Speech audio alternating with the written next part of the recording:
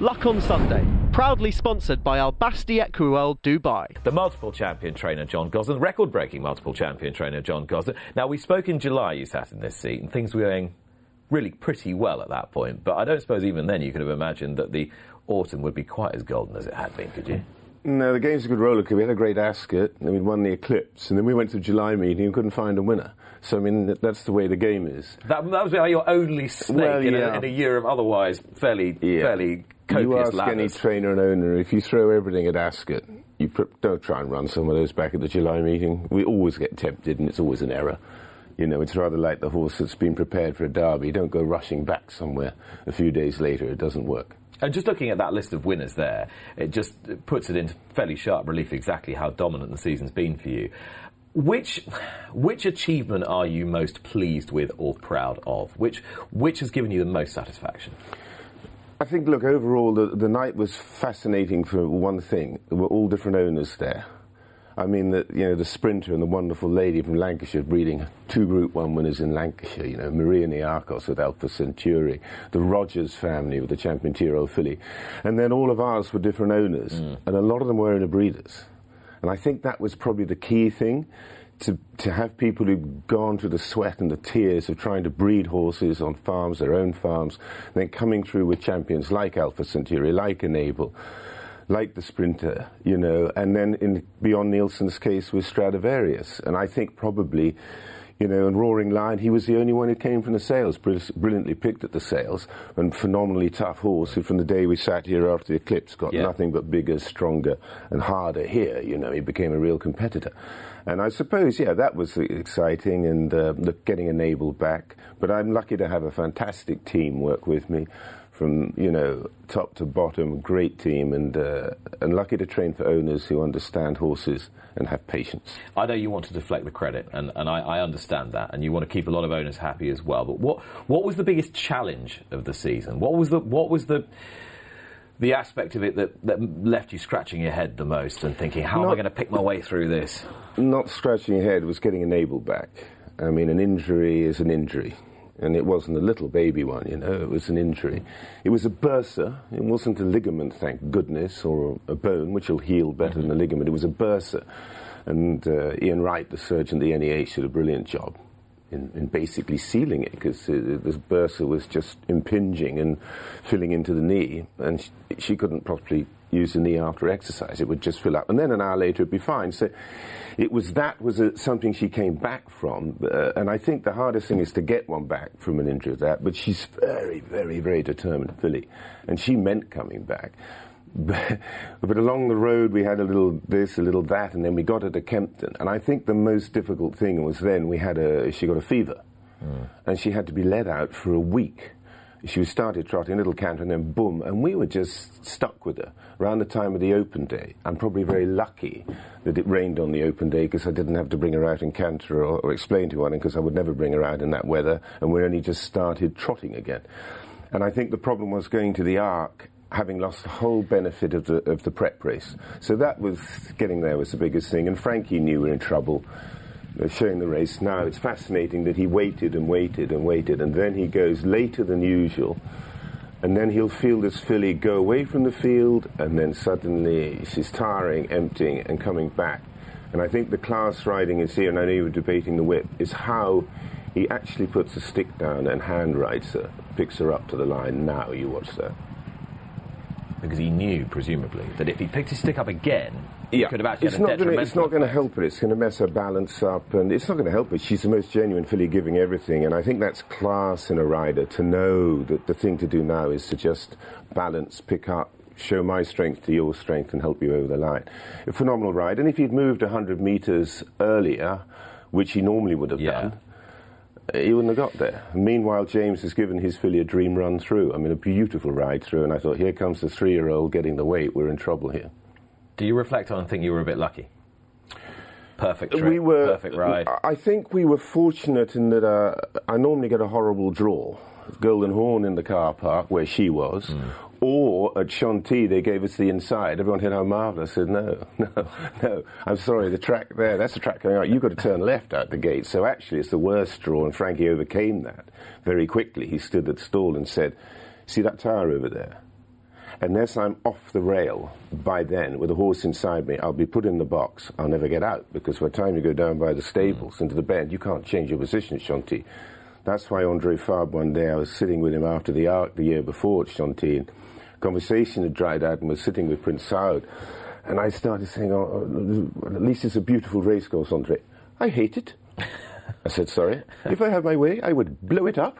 I said, why is that? Andre said, because quite often the best horse does not win.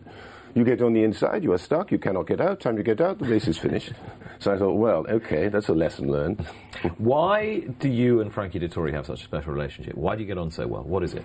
Well, he came to Rachel and I with Barney Curley, his great mentor, when he got himself in a touch of a muddle. This is early days? Yes, and he told Luca the world was his oyster and he was off. And he was going to Hong Kong. Then he had a little incident, and Hong Kong didn't suddenly give him a license. Next thing, he's not going anywhere. And actually, he came, and he's a phenomenal athlete, great rider. He was just young. Everything had come too quickly. He's a highly intelligent fellow, but he knew he was got in a bit of a muddle. So I actually went to see Sheikh Mohammed and asked if I could take him on. And he was on, I don't mind telling the truth, he was on a £50,000 a year retainer paid in 5 instalments of 10,000. And he worked so hard then.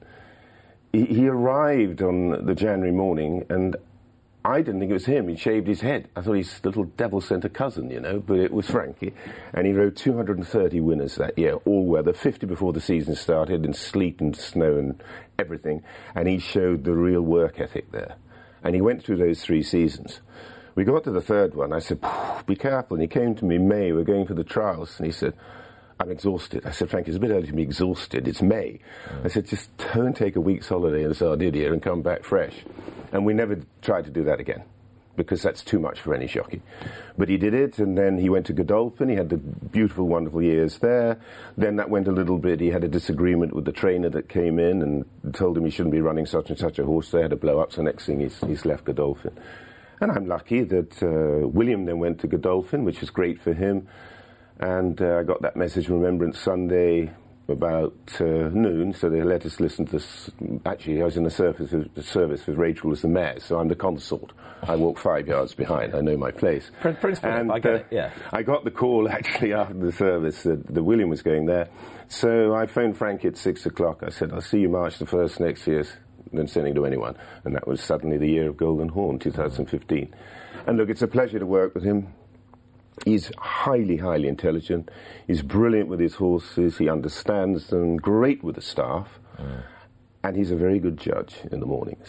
And that is a gift. A lot of great jockeys are great jockeys, but they're hopeless in the mornings. They can't tell you anything. So he becomes a great part of the team. I just have to stop him thinking he's also the trainer as well as the jockey. So it's an advantage and a disadvantage, the fact that he's a good judge, because he's a great help to you, but no, then you get carried away with you ask any trainer if they get, you get someone on them. I mean, you take, I was talking to Guy Howard about it, Greville Starkey, phenomenal judge in the mornings. I mean, a lot of them are. I don't want to name names of some jockeys, but the worst ever. They'll lead you right up the wrong path. But Frankie's brilliant that way, and he loves it, and he's happy. And when he's happy, he can perform at this. He can go to another level. He's very nervous before often these big races. The Arc, we have a thing where we have to walk the track together. We have to stand in the stall, or he's going to be, and then we walk the whole track. Are you superstitious? No, I am, and I'm not. I'm not generally a superstition person. Prince Khalid was told he shouldn't have green on his colours because it was unlucky. Yeah. He said in the desert, green is lucky because it's rain.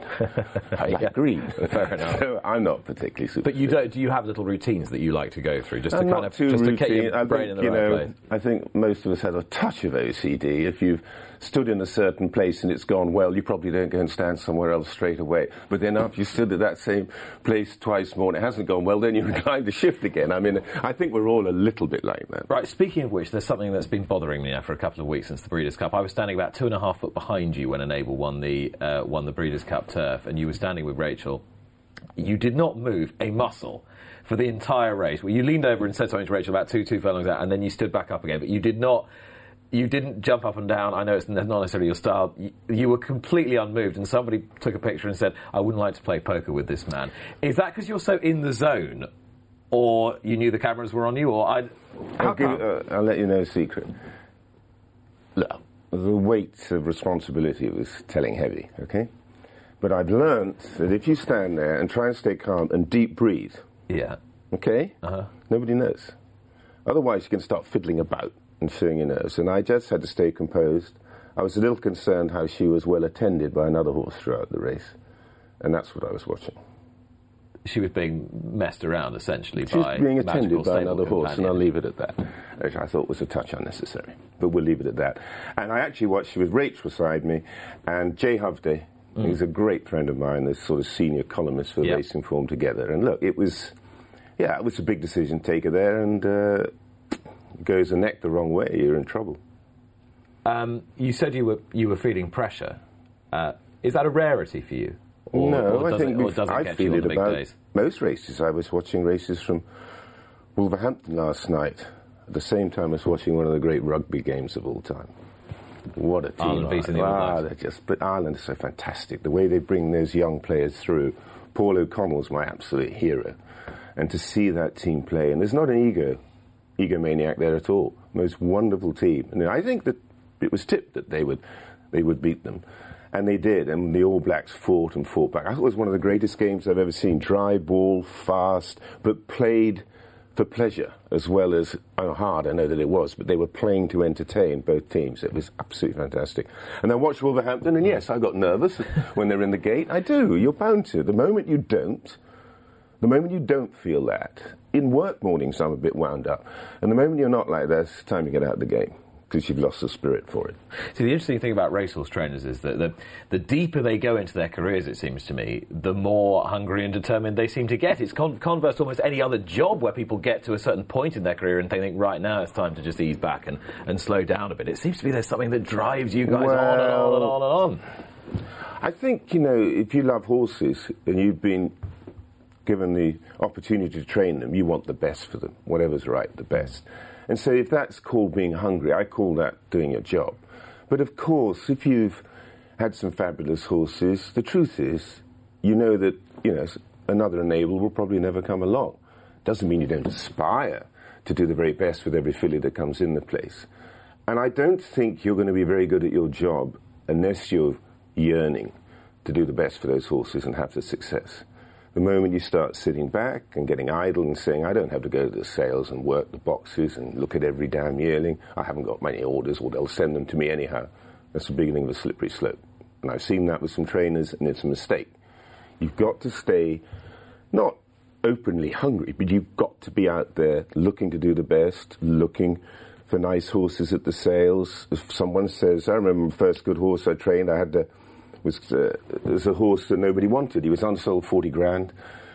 He went to Henry Cecil's. Henry said, I don't want him. He had huge floppy ears, big ugly brute.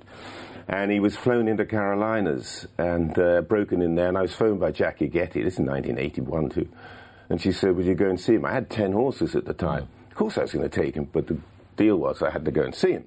So, back of the plane, Rachel was keeping me then. She was a lawyer. I was just an old hustling racehorse trainer getting going.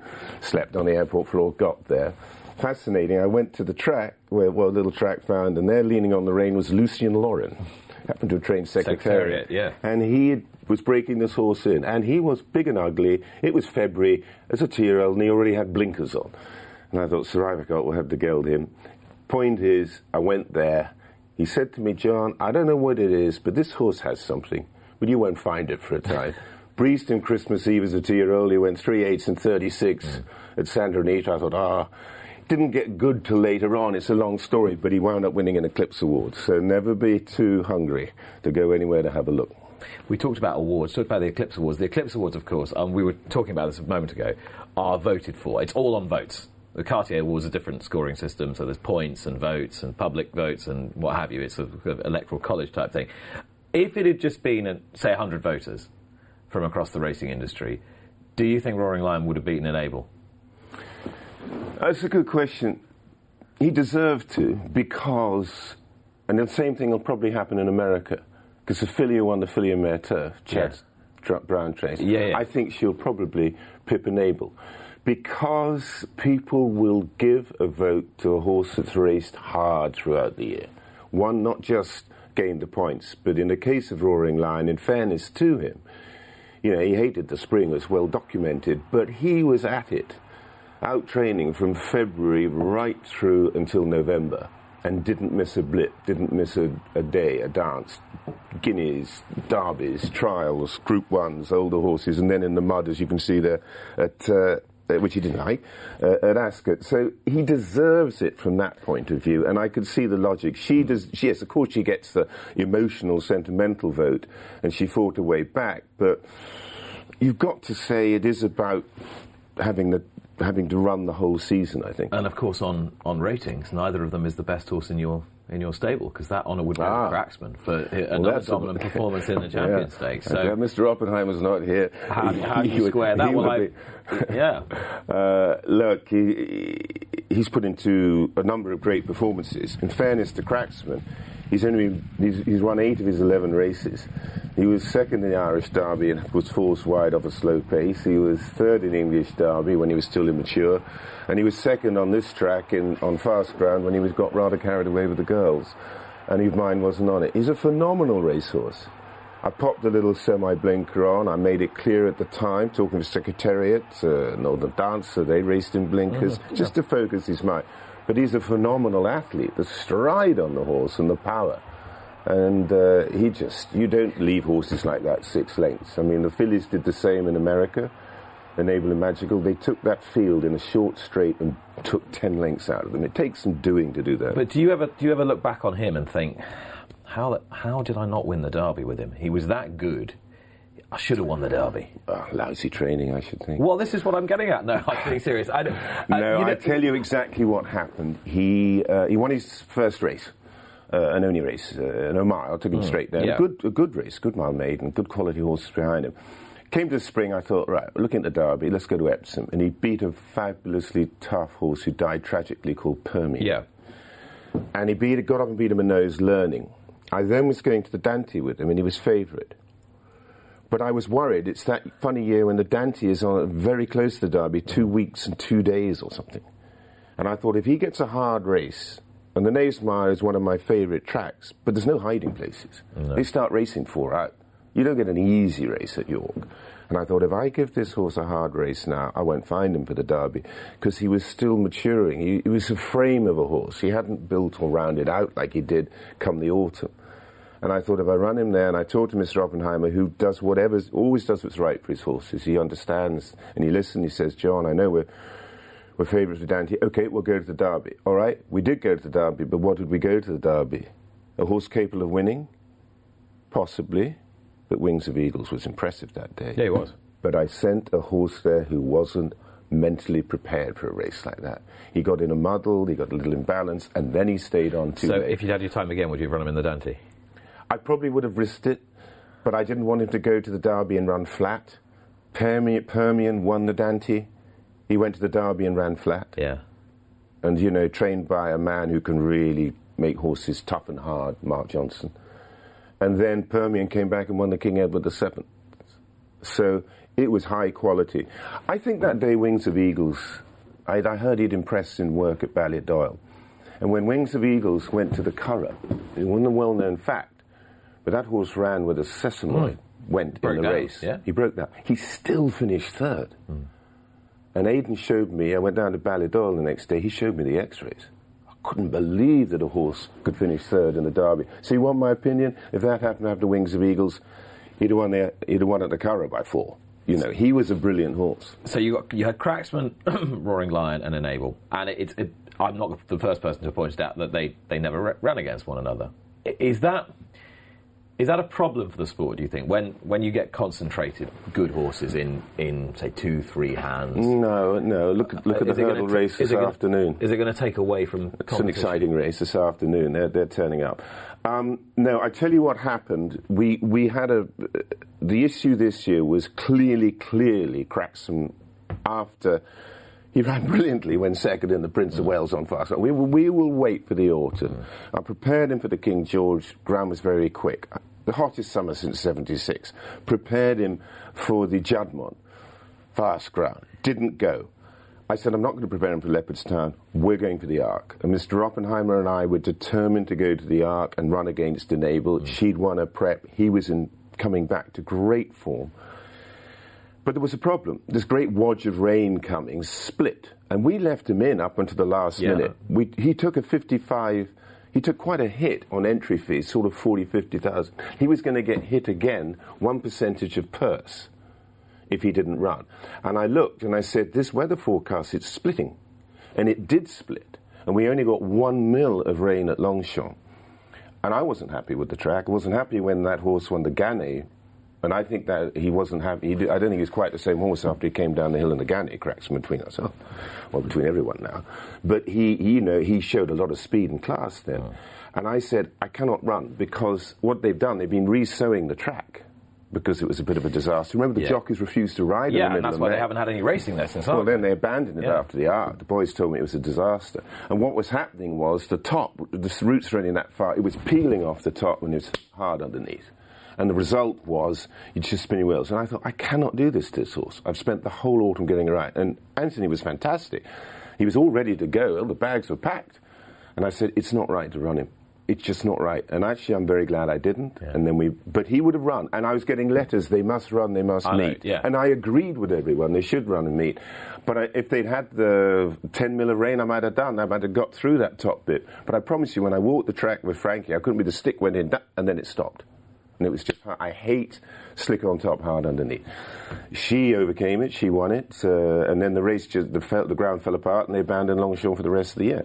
And all the races went to St. Cloud and Chantilly. So look, it was a difficult decision, but when you see him win the champion like that, I can't say it was the wrong decision. Yeah.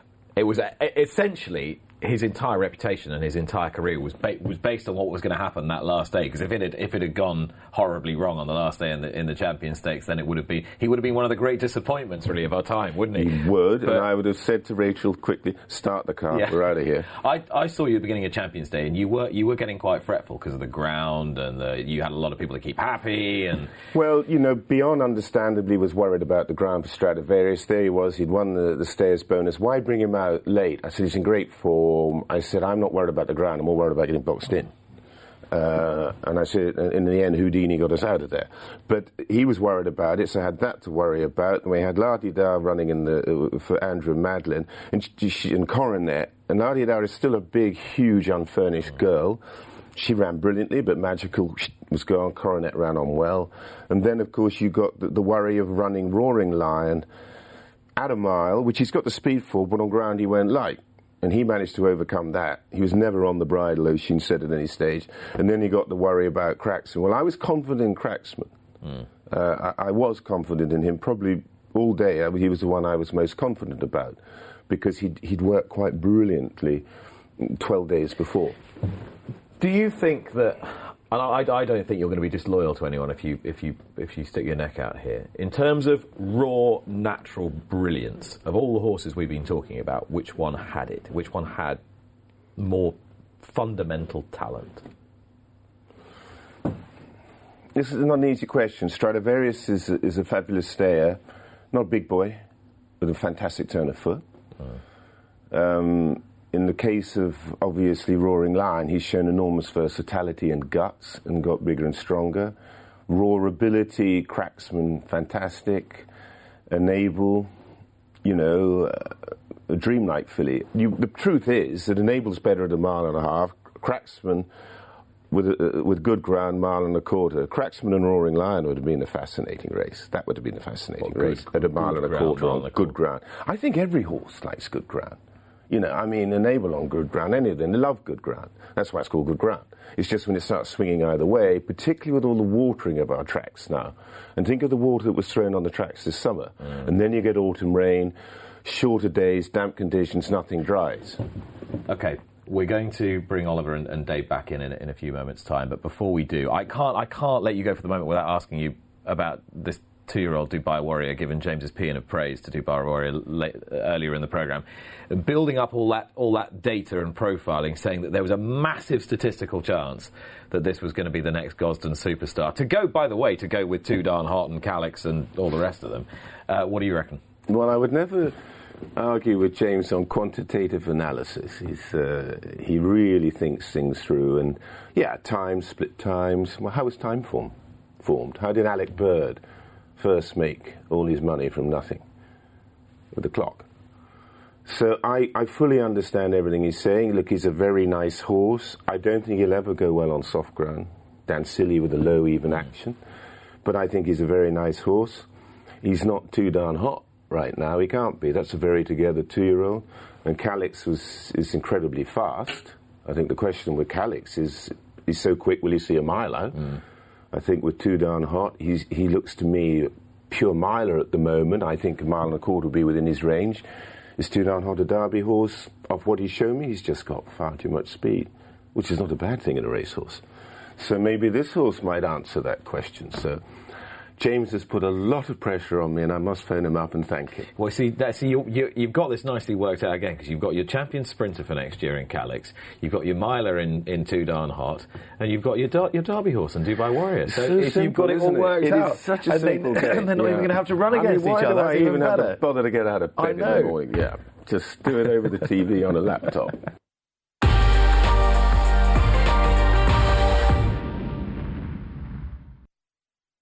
Luck on Sunday, proudly sponsored by Al Basti Equiworld Dubai.